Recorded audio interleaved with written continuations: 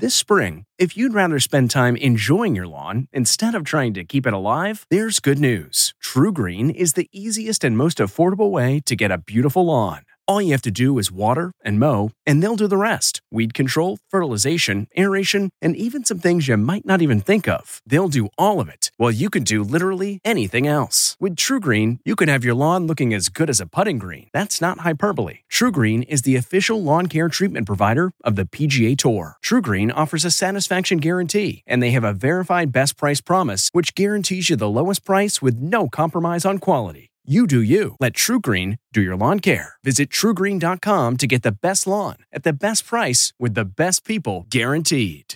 This episode is brought in part to you by Audible, your go-to destination for thrilling audio entertainment. Whether you're looking for a hair-raising experience to enjoy while you're on the move or eager to dive into sinister and shocking tales, Audible has an exclusive collection of thrillers from best-selling authors that will keep you on the edge of your seat. Like James Patterson's first audio-only thriller, The Coldest Case. Experience stories like never before, where every chilling detail is brought to life by captivating sound design. Plus, as an Audible member, choose one title a month to make yours forever. And now, new members can try Audible free for 30 days. Just visit audible.com/WonderyPod or text WonderyPod to 500-500. That's audible.com/WonderyPod or text WonderyPod to 500-500. We really need new phones. T-Mobile will cover the cost of 4 amazing new iPhone 15s, and each line is only $25 a month. New iPhone 15s? It's better over here. Only at T-Mobile, get 4 iPhone 15s on us and 4 lines for $25 per line per month with eligible trade-in when you switch. Minimum of 4 lines for $25 per line per month with autopay discount using debit or bank account. $5 more per line without autopay, plus taxes and fees. Phone fee at 24 monthly bill credits for well-qualified customers. Contact us before canceling account to continue bill credits or credit stop and balance on required finance agreement due. $35 per line connection charge applies. See T-Mobile.com.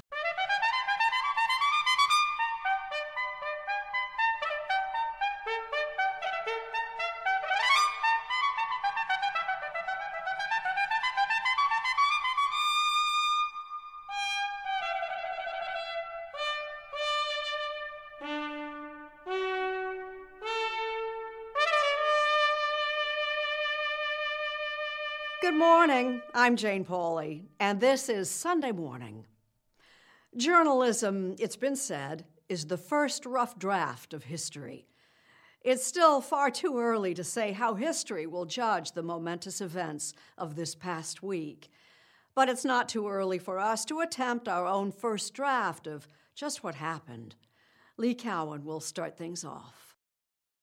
These people are not going to take it any longer. What a day it was. They don't get to steal it from us. What a week it's been. And it's all still unfolding. It's inconceivable that what we've experienced in the past week could happen in Japan or Canada or Germany or even the UK or France today. So why is it happening in the United States? We are protesting for our freedom right now. And what does this week say about where we go from here? Ahead on Sunday Morning. The whole world really is watching the unfolding story of the attack on the United States Capitol. Seth Doane will be looking at what they see. Fight for Trump. It was not just Americans glued to our TVs, but allies. It definitely didn't occur to us that this was playing out in the temple of democracy. And adversaries. There are some problems in democracy. Each with the unique view. Coming up on Sunday Morning, how the rest of the world saw this. Then we turn from events in Washington to visit with Norman Lear, the celebrated producer of some of our most beloved television shows, not to mention the father-in-law of our own Dr. John LaPook. The very first script from All in the Family. Oh, for crying out loud. At the age of 98, the producer who changed the face of television is still going strong. What makes you tick? I have 6 children and 4 grandchildren. They all make me tick. Having finished this sentence and heard me say, make me tick, makes me tick. Good morning. Good morning. We spend 2 weeks at home with Norman Lear, later on Sunday Morning. Martha Teichner has the story of the building known as the People's House. Rita Braver asks if the Capitol riot could become a learning experience for our children. Plus stories from Mo Rocca and David Martin. Thoughts from New York Times columnist Charles Blow. And Steve Hartman, all on this Sunday morning, the 10th of January, 2021. We'll be right back. The first draft of history is always of necessity incomplete, but we know enough already about what happened last week to make our own attempt at an early account. Our cover story is reported by Lee Cowan. We were normal, good, law-abiding citizens, and you guys did this to us! We can now add January 6th, 2021, to that very short list of dates in American history that will live forever in infamy. Shots fired! Shots fired! Just how will history record this day? This is our country, this is our house. Was it a riot, domestic terrorism, an insurrection? Well, we came this far, what do you say? Our best hope is that it's at least a turning point. The symbol of our democracy shuddered under the pounding. Those watching at home shuddered too. Confederate flags, nooses, body armor, zip ties for handcuffs. What we're seeing are a small number of extremists. The images prompted President-elect Joe Biden to use a word we rarely hear from our leaders, certainly not about ourselves. It borders on sedition. Since Election Day, it's as if there had been a pot of political stew left on the stove to burn, simmering with conspiracy theories about the election. In Philadelphia, they keep the votes of dead people secret. Delusions not just glowing in the underbelly of the internet, but from the White House. We can't have an election stolen like this. And many members of Congress, too. We know that this has really been a stolen election. I've seen the evidence. They don't get to steal it from us.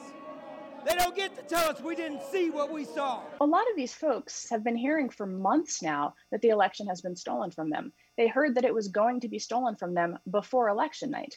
Renee DiResta is a researcher at the Stanford Internet Observatory that, in part, studies the use of misinformation online. Donald Trump won this election. They had been fed a consistent, misleading, false narrative alongside calls from the more extreme elements that said, we have to do something about this. The idea that that was just going to somehow stay as some online message board commentary is just wildly naive. Because it had real-world consequences. There is no distinction anymore between online and offline. All of us here today do not want to see our election victory stolen by emboldened radical left Democrats, which is what they're doing, and stolen by the fake. With just hours before Joe Biden's victory was set to be certified, we will never give up, we will never concede. Came a battle cry. You don't concede when there's theft involved.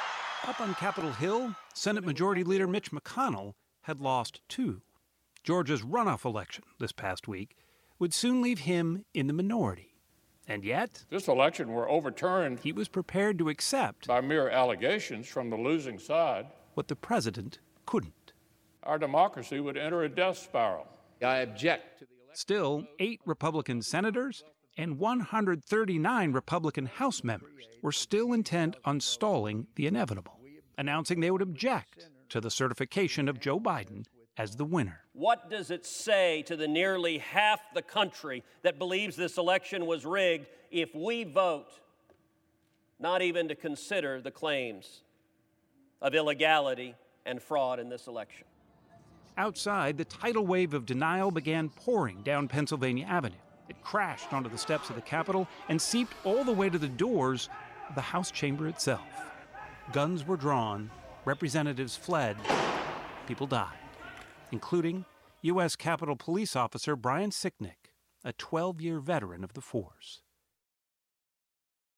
Scores of arrests have been made in the wake of the mayhem, and the FBI promises there will be more.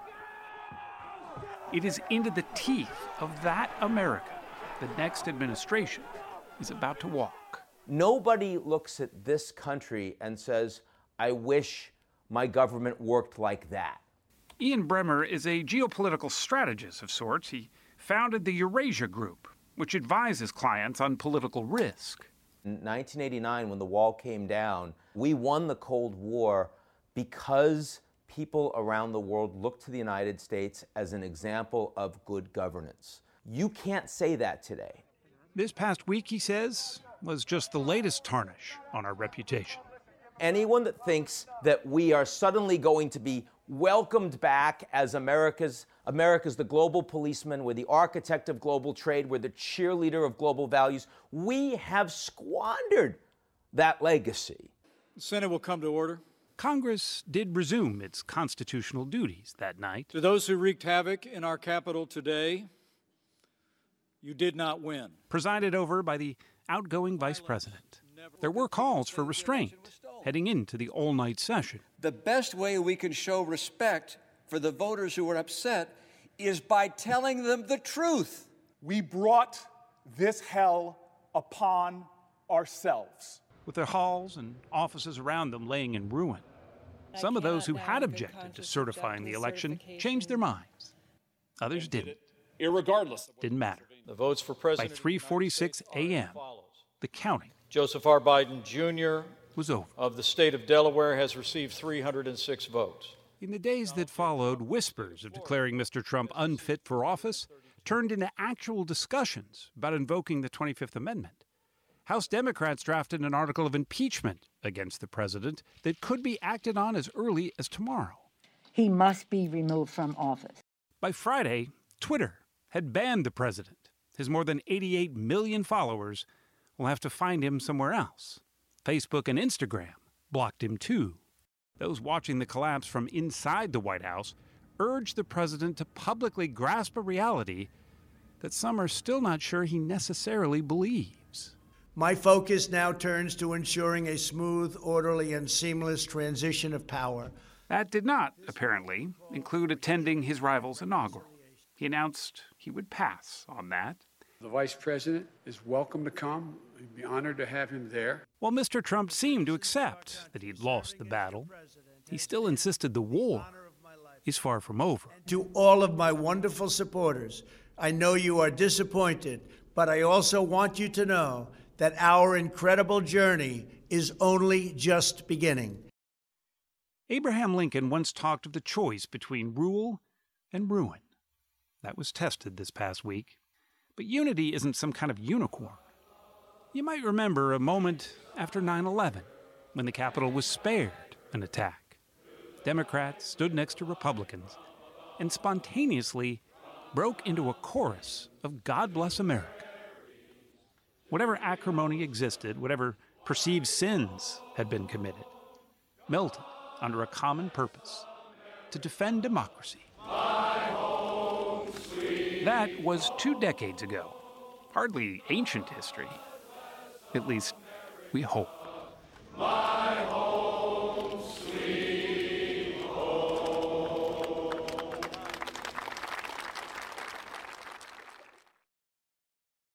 The United States Capitol has long stood as the very symbol of democracy and self-rule. Martha Teichner takes us within its walls. After the mob had been removed, this is what the Capitol looked like. As if it were glowing from within, instantly recognizable, shining on a hill.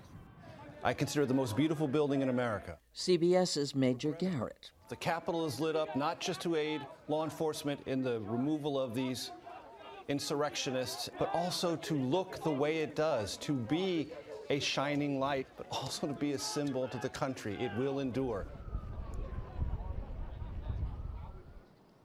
It is a building Americans take personally, regard with wonder, awe, which is why the nation watched in shock as some terrible line was crossed on Wednesday. That's right, we own it! That picture of police protecting lawmakers.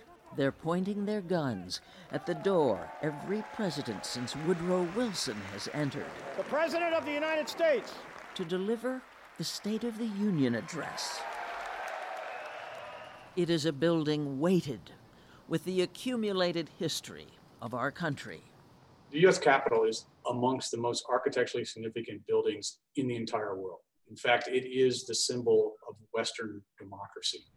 Brett Blanton is the 12th architect of the Capitol, responsible for preserving and maintaining it. When the founding fathers were looking to build a Capitol, what did they want to achieve with the structure? They were looking for something that is to represent our form of democracy. George Washington wrote that it ought to be upon a scale far superior to anything in this country. Washington presided as the cornerstone was laid on September 18, 1793, according to newspaper accounts, at the southeast corner of the building. Congress began meeting there in 1800. Built by indentured servants and enslaved people, it wouldn't be finished until 1826, in part because the British burned it in August of 1814 during the War of 1812. We had burned the Parliament House of Canada and the Governor's House of Canada, so they were just basically coming back and returning the favor, if you will. Bill Allen is historian emeritus for the architect of the Capitol. The Senate is a stage, the House is a stage, the outside of the Capitol is a stage, the whole building is a stage. And upon these stages, these various stages, the drama of our country is played out. Some of it's petty, some of it's noble, some of it's funny, some of it's sad. By the 1850s, the building had to be expanded. When Abraham Lincoln was inaugurated in 1861, the new dome was still under construction. In spite of criticism, Lincoln kept building during the Civil War, saying, "If people see the Capitol going on, it is a sign we intend the Union shall go on." The backdrop for inaugurations since Andrew Jackson's in 1829, the Capitol has been under construction or reconstruction almost constantly. Have you encountered any surprises? One big surprise is we can't find the original cornerstone. And I would love, yes, it's laid by George Washington. They have several areas of speculation and they've done investigations, but we don't know the exact location. Nearly 1 million square feet, 600 plus rooms, miles of corridors, art everywhere. The Capitol is meant to impress. Do you have a favorite place in the building? Statutory Hall. Why? It's its own museum of history because you have statues, 2 per state are commissioned, and you get to see throughout history who the states feel represent them. Plus in there, that's the location of the original house, and on the floor are placards of where the famous House members, such as Abraham Lincoln, where their desks were. Forward, march. It was in Statuary Hall that Supreme Court Justice Ruth Bader Ginsburg lay in state last September on the catafalque constructed for Lincoln's casket. Lincoln himself lay in the rotunda. Only 38 Americans have been granted what is seen as the nation's highest honor in death. Among them, former presidents, unknown soldiers, eminent members of Congress, religious and civil rights leaders. The 2 Capitol policemen killed here in 1998 by a crazed gunman. So, hallowed ground, defiled on Wednesday, but not for the first time. The Capitol has always been a magnet for people wishing to air grievances. In 1835, somebody tried to assassinate President Andrew Jackson as he left the building. In 1856, a pro-slavery congressman from South Carolina just about killed Massachusetts Senator Charles Sumner, an abolitionist, as he sat in the Senate chamber. 4 members of a Puerto Rican terror society were captured by guards and police. In 1954, Puerto Rican nationalists shot up the House of Representatives, wounding 5. There have been bombings. And of course, on 9/11, The fourth plane, the one passengers forced down in Shanksville, Pennsylvania, was headed for the Capitol. Before COVID, before Wednesday's attack, an estimated 3 to 5 million people visited the Capitol each year. A fence went up around it on Thursday, for the time being shutting the doors of the People's House to the people, but only for the time being. If you think about it, the Capitol is a very resilient structure. It's been built, it's been burnt, it's been rebuilt, it's been expanded, it's been restored, and all of that as the monument for the American people and our form of representative republican. It has stood the test of time. How could a mob successfully attack the United States Capitol in the first place? What explains such a security failure? David Martin is on the case. An angry mob running roughshod and unchecked through the Capitol and onto the floor of the United States Senate. A scene as once unthinkable as airplanes crashing into buildings. They could have blown the building up. They could have killed us all. They could have destroyed the government. We dodged a major bullet yesterday. The barriers erected and manned by the Capitol Police were little more than speed bumps to the angry mob. They had these pathetic little barricades up beforehand, and what they should have done is had much more robust capabilities well in advance of the 6th of January. Michael Chertoff, head of Homeland Security during the George W. Bush administration, says the Capitol Police bear primary responsibility. This strikes me as having been a real dereliction by the Capitol Police. But simple dereliction doesn't explain this statement by D.C. Police Chief Robert Conte. There was no intelligence that suggested there would be a breach of the U.S. Capitol. In fact, social media was full of storm the Capitol rhetoric, including a tweet from President Trump predicting it will be wild. The hoaxes and the lies. And then there was the rally outside the White House where the president and his ally Rudy Giuliani riled up the crowd. Let's have trial by combat. If you read the newspaper, you knew that there was a serious possibility of a threat against the Capitol. Let's go wild. Bring your guns. It doesn't take a rocket scientist to figure out that that suggests a serious threat to the integrity of the Capitol. This was not a failure to connect the dots, but a failure to believe the dots. Whether they underestimated the threat or believed because they were Trump supporters they weren't going to be a problem, that was a very serious error and can never be allowed to be repeated. Was this cultural bias?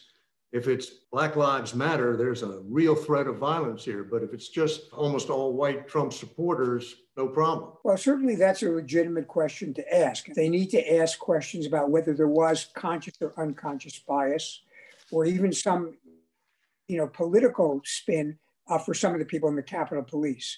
Democratic Congressman James Clyburn offered a more sinister explanation. Somebody on the inside of those buildings were complicit in this.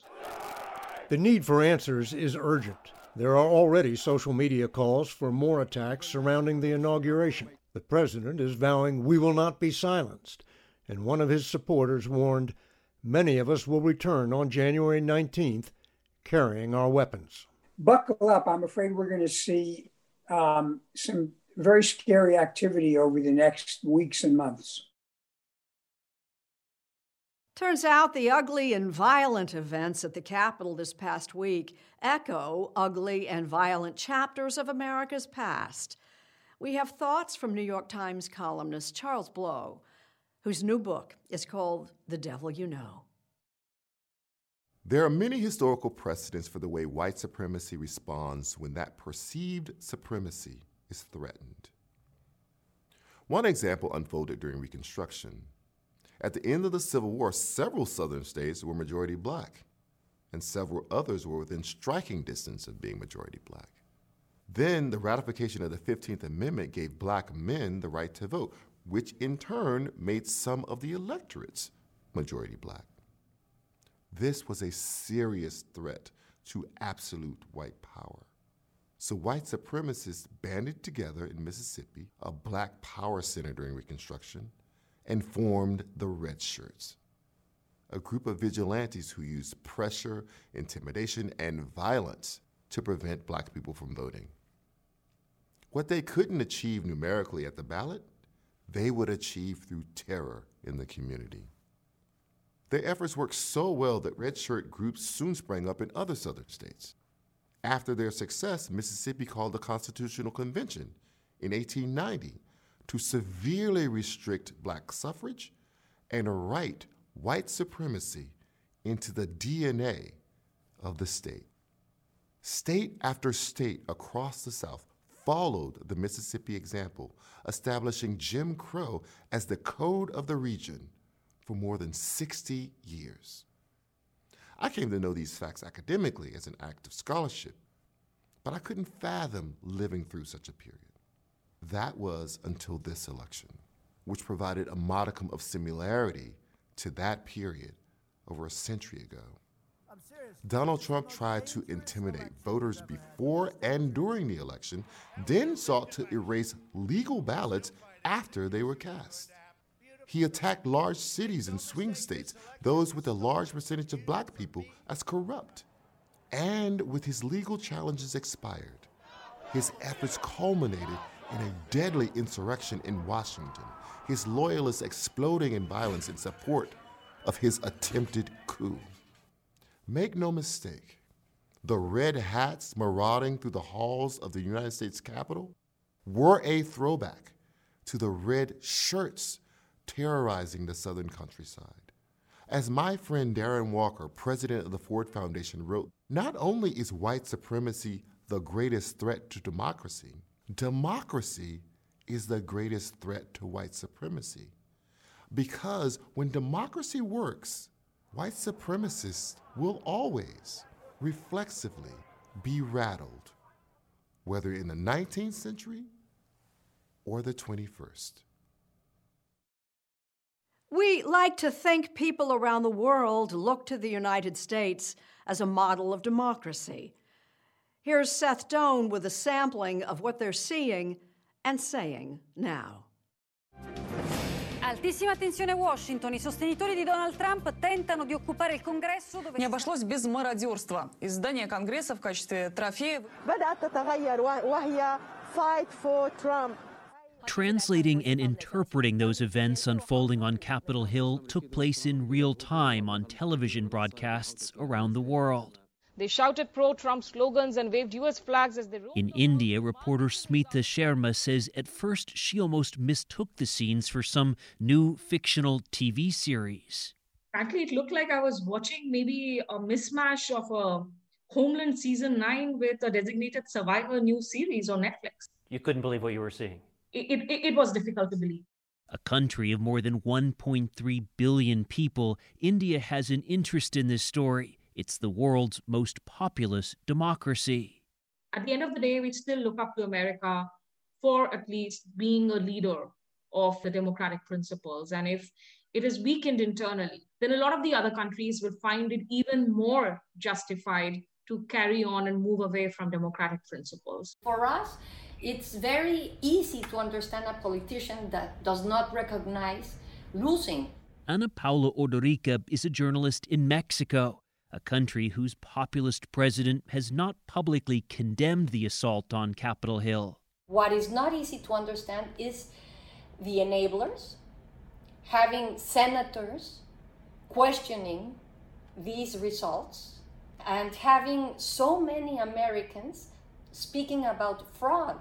It broke the image that people have of a kind of picture-perfect Washington and all these rituals that unfold, with military precision. American writer Anne Applebaum, author of Twilight of Democracy, was watching from her home near Warsaw, Poland. All of us are used to seeing demonstrations on the mall. What was different about this demonstration, if you can call it that, was that it was a demonstration against American democracy itself.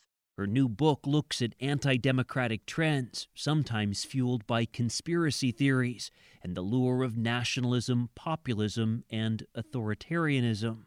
One of the ways in which the Russians, the Chinese, the Iranians, the Venezuelans, and others use photographs of America is to try and shore up their own regime. The message from authoritarian states, from those powers, is look at democracy, this is just too messy? Yes, Putin, Xi, Maduro, they tell their people, you don't want to live in a democracy. Democracies are shambolic. Democracies are chaotic. What happened in Washington really showed that there are some problems with democracy, and it is showing weakness, said Hu Xijin. He's editor-in-chief of China's Global Times, part of the state-backed media run by the ruling Communist Party. You have penned and released stinging editorials. The Global Times has really jumped on this story. Why? Are the words too harsh? Hu asked. Can you give me an example? In one editorial, you say Capitol mob represents an internal collapse of the U.S. political systems. That's pretty harsh. I do not think America is collapsing, he said, but the Capitol Hill incident has shown collapse within the U.S. political system. This headline in a Kenyan paper taunts, who is the Banana Republic now? Anne Applebaum says the democratic world should be setting an example for those in other countries who are pushing for basic rights. The right to vote, the right to have a judge in a court who's independent from politics. All those things that we take for granted and they work so hard for may become harder to obtain. Is the U.S. any less trustworthy than it was before? I don't think so because of the reaction. Lia Quartapelle is a member of Italy's parliament and serves on the Foreign Affairs Committee. The entire system reacted also to preserve rule of law, democracy, will of the people. She was encouraged to see the U.S. Congress get right back to work that same night, demonstrating that in a democracy, it's the institution itself that wields the most power. In democracy, things can go wrong. Sometimes they go badly wrong, but they can be corrected, which is something that never happens in any other part of the world that is not a democracy. What makes a life a good one? Is it the adventure you have? Or the friends you find along the way? Maybe it's pursuing your passion while striving to protect, defend, and save what you believe in every single day. So what makes a life a good one? In the Coast Guard, we think it's all of the above and more. But you'll have to find out for yourself. Visit gocoastguard.com to learn more. At Amica Insurance, we know it's more than just a car. It's the two-door coupe that was there for your first drive. The hatchback that took you cross-country and back. And the minivan that tackles the weekly carpool. For the cars you couldn't live without, trust Amica Auto Insurance. Amica. Empathy is our best policy. President Trump has 10 days left as a lame duck president. Mo Rocca takes a closer look at lame duck's past. In just 6 short months, I will be officially a lame duck. I have no intention of becoming a lame duck president. He will be a lame duck. It's a harmless, almost funny-sounding term to describe the 2.5-month stretch between the general election and an outgoing president's departure. The term itself, lame duck, that's kind of odd, right? Yeah, I mean, lame duck, I gather, goes back to a time when there were British businessmen who had become bankrupt. It then got attached to politicians who weren't going to be in office very long. The lame duck label migrated to American politics and was used here to describe outgoing President Calvin Coolidge. But as presidential historian Doris Kearns Goodwin points out, a lame duck still has wings. They still have every power that they ever had before. There's the power to issue headline-making pardons, and the power to help or hinder a smooth handoff to the next commander-in-chief. So many other countries do not have that peaceful transition of power. It's been the hallmark of our democracy since good old George Washington. To many people, the 78 days between November 3rd and January 20th of this year are feeling more like 78 years, which raises the question, why is this period so long? Originally, the purpose of the waiting period was to give time for the new president to get from wherever they were to Washington, D.C., and that purpose seems to be less necessary today, given modern transportation. But 2020 isn't the first tumultuous transition. After Abraham Lincoln's election in November 1860, he had to wait 4 months. Back then, inauguration wasn't until March, before President James Buchanan vacated the premises. I can't even imagine what it was like during the period of time between Buchanan and Lincoln. Lincoln's elected president, and then within the matter of weeks after that, 7 states secede from the Union. During the Great Depression, as Franklin Delano Roosevelt waited to take the reins from lame duck Herbert Hoover, the country itself was on life support. It's hard to imagine. I mean, Franklin Roosevelt really did not know in January and February and March whether the government could collapse before he even had a chance to put his own programs into use. Hoover had suffered a humiliating defeat. What was that ride to the Capitol like on Inauguration Day in 1933? From all accounts, the ride between Hoover and Roosevelt was very frosty, as they say. But Hoover did ride in the car. Absolutely. So it may not have been, the most friendly of transitions, but they were trying to work together. And that ride is just one of the traditions we've come to expect during the transition season. Those rituals, few of them are mandated by law. They're not in the Constitution. A concession speech, a congratulatory call. Absolutely, and these were just traditions that developed. When you think about it, the word transition period just conjures up something bureaucratic. Thank you very much. Hey, listen, you guys. But it's really something more than that. I just called Governor Clinton over in Little Rock and offered my congratulations. Goodwin says the concession speech has long been a vital step in consoling supporters. So I can't stand here tonight and say it doesn't hurt. And helping them move on. The people of the United States have made their choice, and of course I accept that decision. But I have to admit, not with the same enthusiasm that I accepted the decision 4 years ago. And these people are filled with emotion, and he has to take them from that moment to that next moment of acceptance. That's a signal to the country because there's supporters all over the country that have to make that same transition. Typically during this time, the outgoing president hosts the incoming one. So that's part of the healing. The outgoing president invites the family of the new president to come in and tour the mansion. It's going to be the home of the new person. And all of those moments, those are visual and emotional signs to the country at large, to the supporters who are disappointed, who lost the election, to the new people coming in that they're not going to gloat because these two people are able to get together, then we can too. We were getting ready to win this election. Frankly, we did win this election.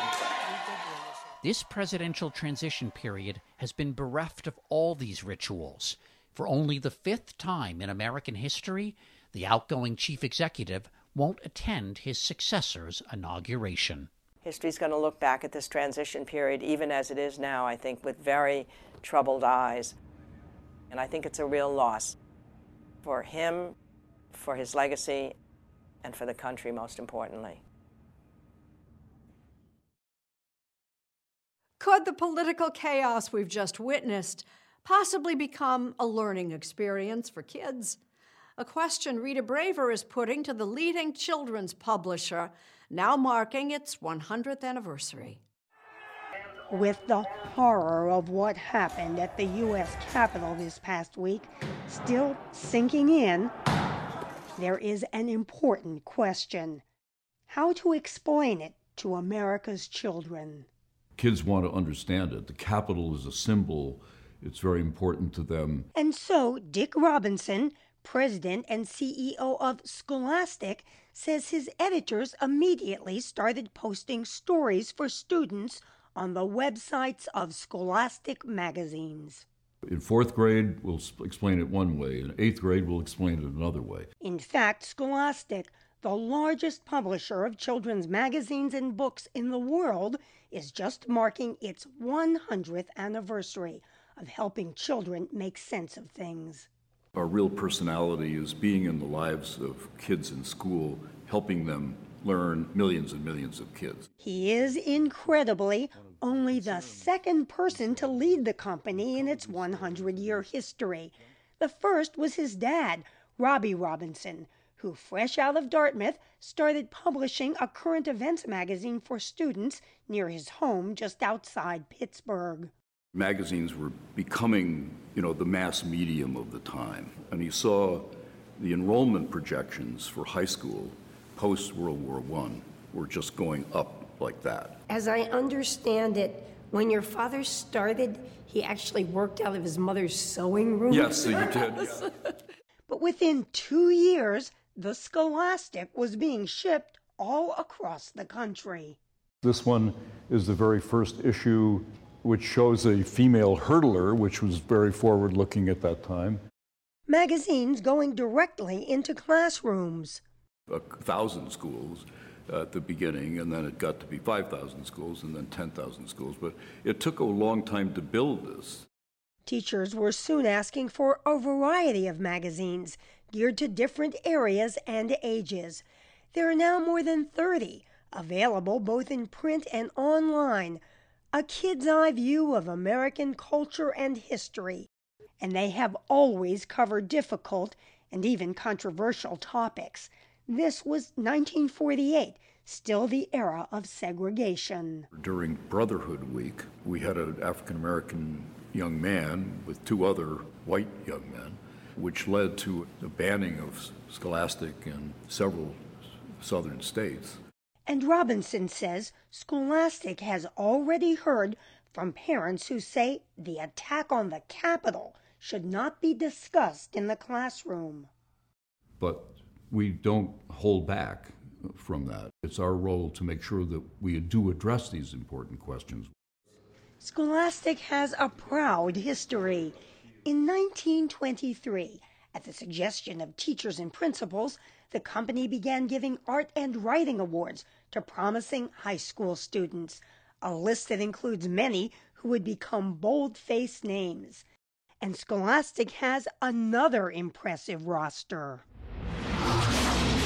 Harry Potter, The Hunger Games, Faster than a speeding waistband, Captain Underpants, all based on books published by Scholastic. The company got into the book business back in the 1940s. So a book lover's paradise down here, huh? Yeah, these are all the books we published in the last 3 years. We call them tricolors. Just 3 years here. And each color tells me what year it is.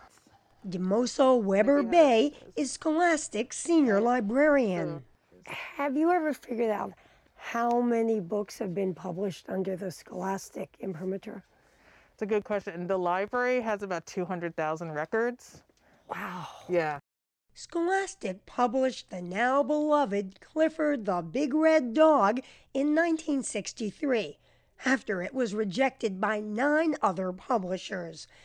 And the hugely popular Babysitter's Club series started in 1986, written by a Scholastic employee who saw a need for preteen books. That I read religiously every month when I was getting my Scholastic book form. I knew one book was going to be the new Babysitter's Club book. So then what am I going to spend the balance of my money on? Like many of us, Weber Bay remembers filling out those order forms for the school book clubs that Scholastic first launched in 1948. The company makes money, but kids get to choose their own low-cost books shipped directly to their schools, even during the pandemic. It makes me so happy that they are excited about books and that there are ways for them to get access to books. 4th grade teacher Carrie Ann Reeves of Daniel Webster Elementary School in New Rochelle, New York. How are you? Hi. Is personally delivering book club orders to her students. We're all smiling under our masks. We are. You gonna hold your books up for me? There we go. And scholastic book fairs are going on, socially distanced, at schools like Browns Chapel Elementary in Murfreesboro, Tennessee. The books are discounted, plus schools get a portion of the proceeds. There you go. Have a good day. The company says its products are available in 90% of American schools without any serious competition.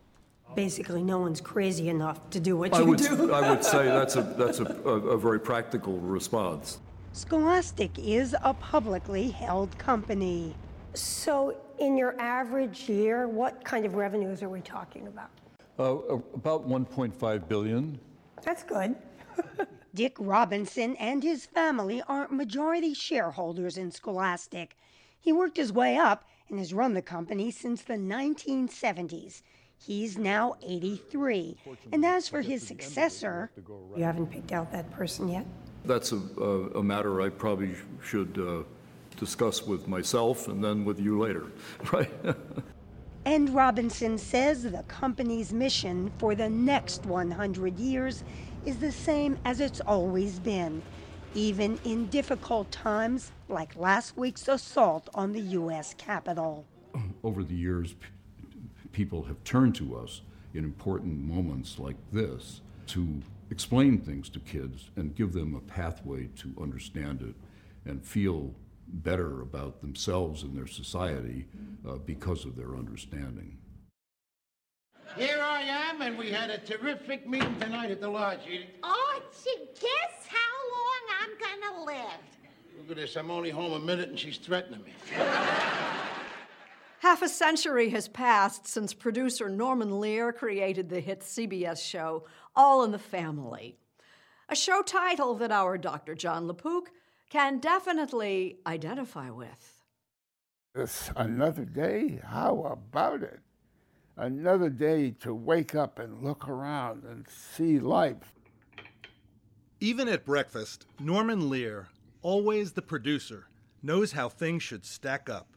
Onion underneath the smoked salmon. Does it matter whether the onion is underneath the smoked salmon or on top? It matters a very great deal because the onion has a tendency to break apart and fall off.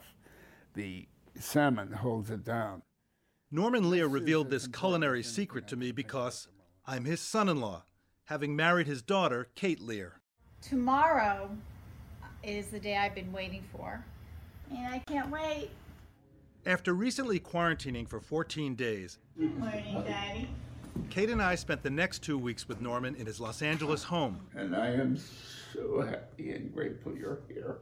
Hugging him up as much as possible. And making a home movie like no other. 3 of them I wear all the time. 1 of them just kind of hangs around, keeping the others company. Here in his screening room are the leather-bound scripts from the groundbreaking situation comedies he co-produced. The Jeffersons, One Day at a Time, Maude, Good Times, and, of course, All in the Family. The very first script from All in the Family. Oh, for crying out loud.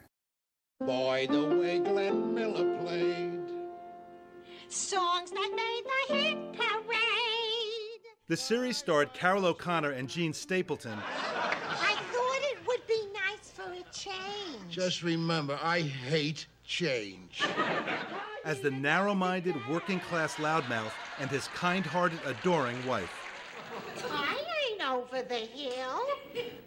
Well, you can certainly see the top of it. All in the Family premiered 50 years ago this month, ran 9 seasons on CBS, and was #1 in the ratings for 5 consecutive years. There was an expression about water cooler moments where people met at the water cooler and talked. And on Monday, they talked about Saturday's show, All in the Family. 1, 2, 3. There were people on either side of the political spectrum who saw something in it for them. Yes, I like to think what they saw was the foolishness of the human condition. Norman's insistence at breakfast that the onion must always go under, never over, the smoked salmon tickled a memory of pure foolishness from the show. Hold it. What are you doing here? What? What about the other foot? There ain't no sock on it. I'll get to it. This is reminding me of a sock and a shoe and a sock and a shoe, or a sock and a sock and a shoe and a shoe. One of the greatest gifts in my entertainment career. Don't you know that the whole world puts on a sock and a sock and a shoe and a shoe? A classic scene Carroll O'Connor and Rob Reiner had improvised during a rehearsal. I like to take care of 1 foot at a time. To be able to laugh in a rehearsal at something you hadn't expected, and then to stand to the side or behind an audience laughing and watch them, their bodies, a couple of hundred people as one, when something makes them laugh. I don't think I've ever seen a more spiritual moment than an audience in a belly laugh. My way, with a sock and a shoe on 1 foot, I could hop around and stay dry. The soundtrack of my life has been laughter. And laughter for you is a kind of medicine, isn't it? Well, I happen to believe it has everything to do with a long life. And Norman Lear has lived quite a long and remarkable life. He was born 98 years ago in Hartford, Connecticut. When he was 9, his father went to prison for selling fake bonds, and his mother sent him to live with his grandparents. During World War II, Norman flew 52 combat missions over Germany and Italy. My tail gunner passed. And I'm the last member of the crew. I don't want to hurt you, Dad. No, you're not going to hurt me. One thing that's amazing that I've noticed over the years is you're just as interested in people who are absolutely not well known. Because I fell in love as a young man with a statement, each man is my superior in that I may learn from him. That philosophy led Norman, a lifelong liberal, into a pen pal friendship with President Ronald Reagan. Right now, this country is so divided. What's the lesson in that relationship you had with him for us today? We are in this lifetime together. And maybe it's possible to appreciate the other guy for the way his mind works, even when he's not working your way.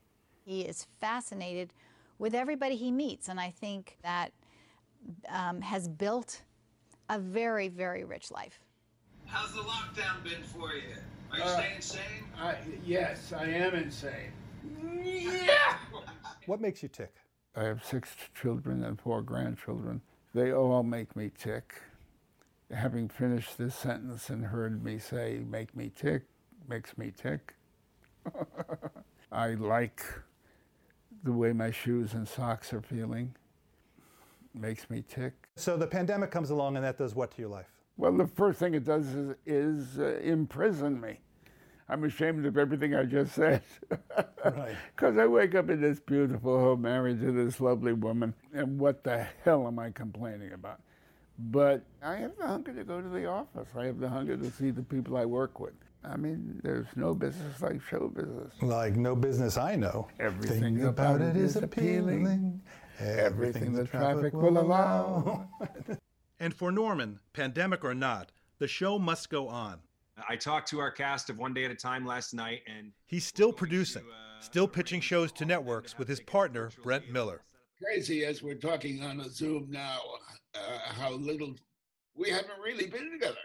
Well, at least we can get together with masks. Norman's wife of nearly 35 years, Lynn Davis Lear, has suggested he might slow down a bit. Oh, God, yes, but that's just not possible. He's not the retiring type. He loves that office, and he's got, 6 shows possibly coming up? I mean, it's crazy. And, as with many of us, following the rules of the pandemic can be a challenge. Oh, I could not be more amazed at my boundless stupidity at times. Happy birthday to you. Consider his 98th birthday party last July, when family members were keeping a safe distance from each other. And they bring me the cake, and of course there are candles on the cake, but this fool went...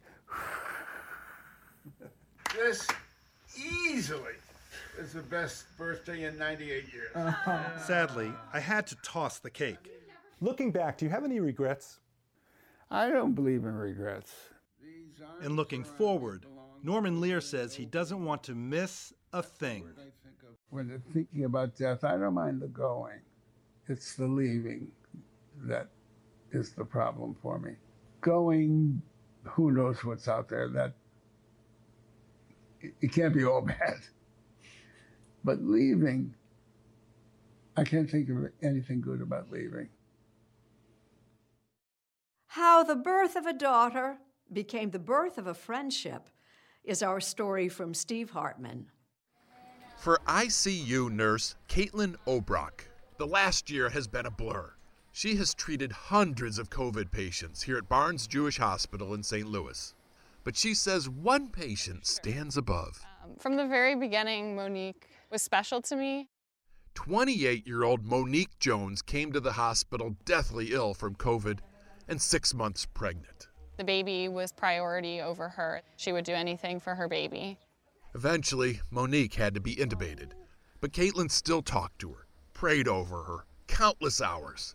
And when doctors decided the only hope for mother and child was an emergency C-section, Caitlin made a promise. And I was like, if Monique makes it, we're going to throw her the biggest baby shower there is to have. A promise she joyfully kept when Zamira arrived. All 2 pounds, 5 ounces of her.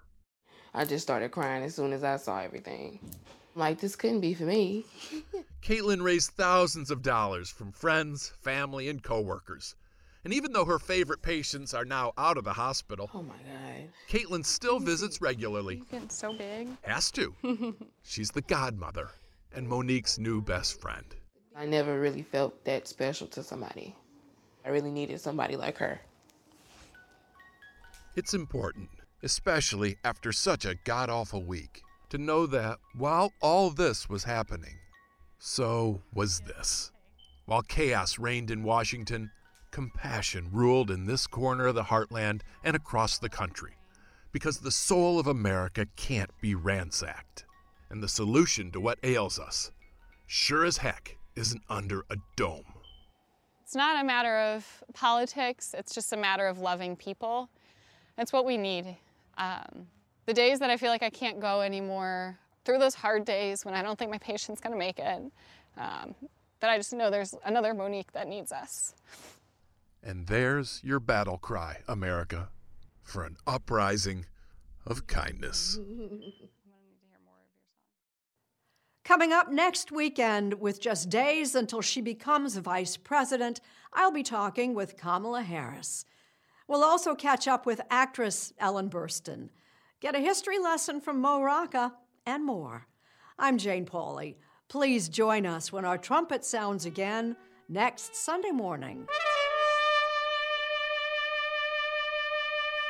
If you like CBS Sunday Morning with Jane Pauley, you can listen early and ad-free right now by joining Wondery Plus in the Wondery app or on Apple Podcasts. Prime members can listen ad-free on Amazon Music. Before you go, tell us about yourself by filling out a short survey at Wondery.com/survey.